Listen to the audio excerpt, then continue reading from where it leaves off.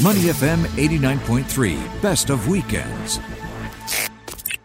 Singapore's oldest architectural practice, Swan and McLaren, has, after more than 120 years, finally published a comprehensive book of its works from 1892 to today. Joining us now is the author of that book, architectural historian and anthropologist, Julian Davison. Julian, welcome to Money FM. Good morning to you, Glenn. Oh, it's great to have you with us. This is quite an undertaking. 440 pages. You need probably 2 or 3 people just to carry it out of the bookstore. Yeah, there was some dispute about the shipping from China. Who was going to pay for it? It was so heavy.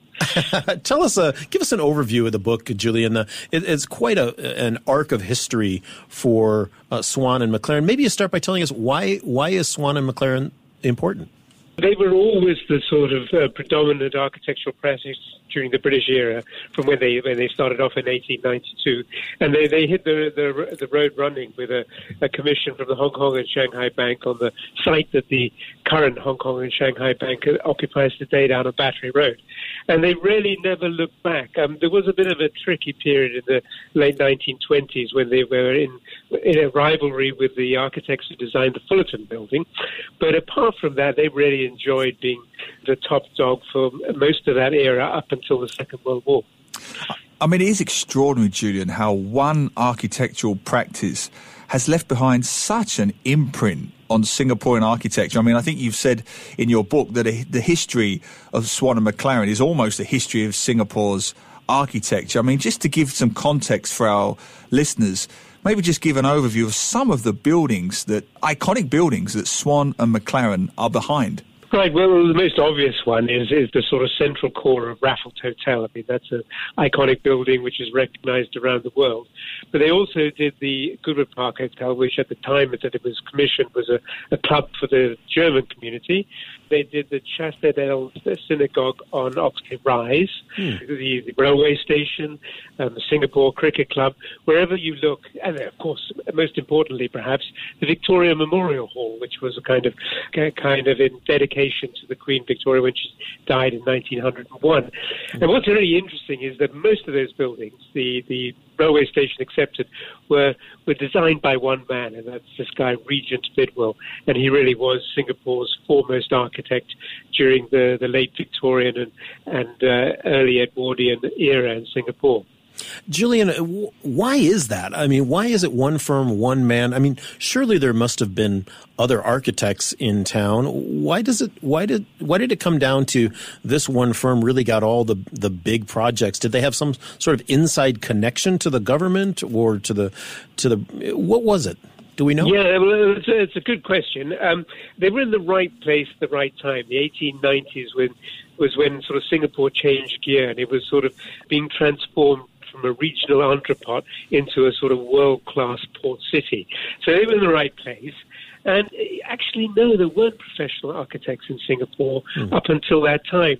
They did have one great rival, a guy called Osborne, who was very well qualified, but he was only in Singapore for 5 or 6 years, and he disappeared, and that left Swan and McLaren. And they had this guy, this Bidwell guy, who was a professionally qualified architect, and the first professionally qualified architect to work in Singapore since the very beginning of the settlement, and a guy called George Coleman, who was a mate of Raffles, and he was here up until the 1840s. And then after that, the sort of civic buildings, the government buildings, they were designed by engineers, often military engineers. Okay, they were well-versed in architecture, but they weren't the professionals.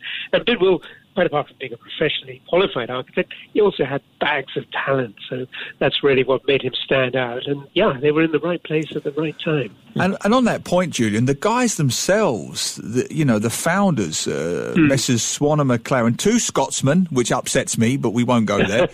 So you've got these 2 Scotsmen. They're engineers. They're not even architects. They're engineers. And they come to Singapore, I believe, with a background in railways. And yet they end up founding the most popular, most successful architectural practice in Singapore. So how did they do that? Did they have a great eye for talent? Did they have high society connections? How did that come about? Yeah, I mean, again, another interesting question. I don't even know if they really started out to be architects. I mean, as you say, they were railway engineers. They got engineering projects. Before Swan and McLaren, Swan was in partnership with a surveyor. They did a lot of kind of surveying for rubber plantations and stuff like that. And that was the bread butter money. But, as I said, there was a shortage of professionally qualified architects. And McLaren never practiced as an architect. It was really Swan. And he was okay. He could turn out a good sort of late Victorian classical building, and so that sort of established them. I mean, with the Hong Kong and Shanghai Bank, and then early on they had a guy called Michael, and he was again a qualified architect, and but he was ill and had to go back to England. And I think Bidwell may have been employed to replace him. Bidwell had actually started off in Kuala Lumpur as an employee of the Public Works Department there, and he's famous for the Indo-Saracenic buildings on the Padang in Kuala Lumpur. But because he was a junior guy, he didn't really get much credit, and I think he thought, "Sod that, I'm going to find a job elsewhere." And Swan and McLaren were looking for an architect to replace Makel, and he got the job. Julian Davidson is on the line with us, an author and architectural historian, the author of the new 440-page glossy book, Swan and McLaren, A Story of Singapore Architecture. Julian, take us through how you put this book together.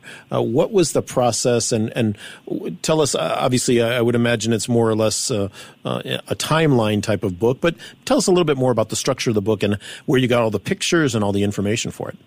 Right. Well, I mean, Singapore is blessed with this incredible archive of architectural drawings, which date back to 1884, which is when it first became necessary to submit plans of buildings for planning permission to the municipality. Prior to that, buildings have been small scale, shop houses, bungalows, that kind of thing, and they were pretty easy to erect.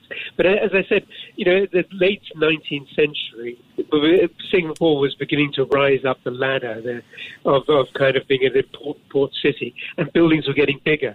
And some of them were actually falling down and killing people. So they thought, right, we've got to introduce some kind of legislation so that we can have an overview of what's getting built. So there's this incredible record, which starts in 1884, and it goes right the way through to the modern era. And obviously drawings are missing and mislaid or whatever, but I reckon about 75% of the buildings that were erected during that period, which is more than around about 70 years, up until the Second World War, they have a record of it, and they're beautifully hand-colored drawings. So that's the starting point. We know that these buildings exist because of these drawings. And then the other really important archival source is the digitalized newspapers. And in those days, you opened a bank, it was a big deal. So, you got several column inches in the Straits Times and the Singapore Free Press. So there's a marvelous sort of record there of what it was like and how the buildings were received and what people thought of them and how many bricks went into making the Fullerton building, et cetera, et cetera. So that's an invaluable resource. And you put those two together and you come up with a 440-page book. And having put that book together, what is it, Julian? This is the part that fascinates me about that particular period, 1890s up until the interwar period. What is it, in your opinion, about that architecture that is so structurally sound, that so many of those buildings have lasted to the present day? So many of them are so elegant, whether they're in a neoclassical style or even an Art Deco style in one or two cases later on. What is it, in your opinion, that makes those buildings so elegant, so durable, and just so impressive? Yeah, well, I think you've you've said the word elegance. I mean, they were very elegant buildings. They also had a lot of charm as well. And, when I sort of go downtown and I look across the river at a sort of wall of glass and steel, it's impressive in terms of its scale. I always feel a bit sort of daunted and intimidated, but it certainly doesn't have charm. And that's for one thing. I always wonder, will there be someone like me 100 years from now thinking, oh my God, there's fantastic buildings that were in the CBD around about 2000. I'm so excited to be working on this. Somehow I don't think it will be. So these buildings, they had charm, they had elegance, they reflected the aspirations of the time. And I just like them myself. I just think they're beautiful, beautiful things to behold in a way that a blank wall of glass and steel just doesn't conjure up the same feelings for me. Talking with Julian Davidson, the architectural historian. Julian, as I look online, I was just scrolling through some pictures right now as you were talking about it. And when we think back at the later part of the 19th century, and we think about some of these iconic buildings that you've mentioned, like the Victorian Albert, the Victorian Hall, and others, these buildings must have just loomed so large over even the basic shop houses, never mind the kampongs here. And was there an important element of a projection of power as well, the British Empire that made these buildings really stand out? I mean, they stand out today because of their beauty, but back then they would have just physically dominated this scene. Yeah, there's definitely an imperialistic feel to some of the architecture. Yeah, and I mean, this was kind of either governmental or corporate power dressing, if you like. And of course, the idiom was classical, and classical architecture was the style of empire. I mean, we have the Roman Empire, which invented the stuff, and then we have the British Empire, and they're sort of latching onto this idea of classical architecture as a demonstration of power and might. So there's no doubt about that. And they were, as you say, very impressive buildings. The Victoria Memorial Hall, the clock tower there, was the tallest structure in Singapore for many years. So it did loom over the surrounding landscape like a skyscraper all on its own, like, say, the Empire State Building when it was first built. It sticks up like, you can't miss it. And ditto with the Victoria Memorial Hall. And what has really pleased me in doing a bit of research for this, Julian, is I'm always looking for hidden gems in Singapore. And as you know, it gets harder and harder the longer you stay in any place. And I've got one, and I haven't even told Glenn about this, thanks to your book. And this is The Forgotten Hospital off Maxwell Road, near the Maxwell Food Centre or Ang Siang Hill, a magnificent edifice that I knew nothing about until this week, reading up about your book. It has the oldest electric lift in Singapore, this beautiful wooden panelled masterpiece, 90 years old, and it's just sitting there. And I discovered it was another building made by Swan and McLaren. Tell us about this magnificent building. It's actually a very remarkable building on many accounts, not least because it wasn't designed by an architect, but by their surveyor. Wow. And it was designed for the St Andrew's Methodist mission. It was a hospital, and it kind of prioritized tuberculosis patients, and that's why it has a roof terrace, because in those days it was thought that a lot of sunlight was good for TB. So you have sanatoriums all over Europe with these roof terraces, and we have it here. But I mean, what is extraordinary about that building is, it's very severe in the modernist style. There's almost no ornament. Now, I wonder about this. Was it just because they were trying to they were trying to economize, so they didn't want to put a lot of doodahs on the front, or was it part of the modernist ethic? And when you compare it to the kind of cube architecture, the Bauhaus school and the Deutsche Werkbahn buildings, which are contemporary with it in Europe, it's very cutting edge. In fact, it predates the Deutsche Werkbahn, which was these are white cubes with rounded corners, and the hospital St Andrews has a rounded corner at the end. And you think, hey, that was 4 or 5 years before Deutsche Werkbahn. This was cutting edge, not just by Singapore standards, but by European standards as well. So, as you say, it's got the oldest surviving lift. It was not the first lift that was installed in Singapore, but it's the last we have of its kind.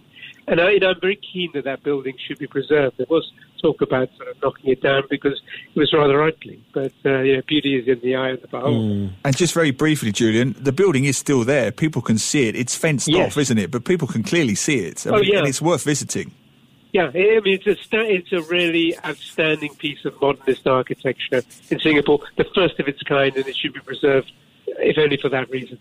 Talking with Julian Davidson, the architectural historian. And let's do our last question here on looking to the present and to the future and preservation of these beautiful old structures. Obviously, Raffles Hotel is not going to be torn down anytime soon, as far as we know. But many other beautiful old colonial buildings, even if they're just black and white houses, are under threat in various neighborhoods, to their owners tearing them down to build up something that's larger, a McMansion, as they're often referred to.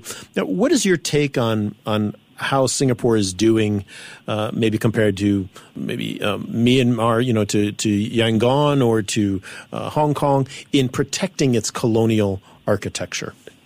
Well, I think it's done quite well, really. I mean, there was this kind of symposium or conference back in 1984, and that was, for the region, it was all about the rehabilitation of old buildings for new uses. So people were thinking ahead even then. And that, I think, was a very sort of landmark event. And it was a very nice book which went with it, which is still in print. It's called Pastoral Portraits. And then the foreword was written by Rajaratnam, who was the Deputy Prime Minister at the time. And I actually just made a little note of what he said in his foreword, because I think he really hit the nail on the head. And he writes that the history of the city is recorded not only in books, but also in its buildings. Old buildings are more than just brick and mortar. Old townhouses, shops, temples, churches, etc. They are also a record of our ancestors' aspirations and achievements. And I think that's, really pertinent. If you're interested in history, you can read a book, but who reads books these days? The pictorial record, it's all there in the archives, but people don't go and see the archives all that often. But the buildings are there. Of all the arts, it's the one which really impinges on our consciousness. We can forget about paintings. We may not like music, but the buildings, we live in them, we work in them, we sleep in them.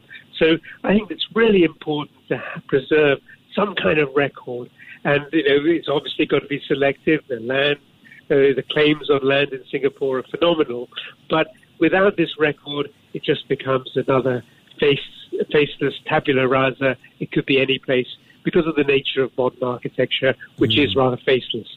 Julian Davidson, the author and architectural historian, the author of the new book, Swan and McLaren, A Story of Singapore Architecture, available now in bookstores and online. Julian, thank you so much for your time today and your insights. A fascinating topic, and we hope to, of course, have you on again. Well, thank you very much, Glenn, and to you, Neil, as well. Great question. To listen to more great interviews, download our podcasts at moneyfm893.sg or download the SBH radio app available on Google Play or the App Store.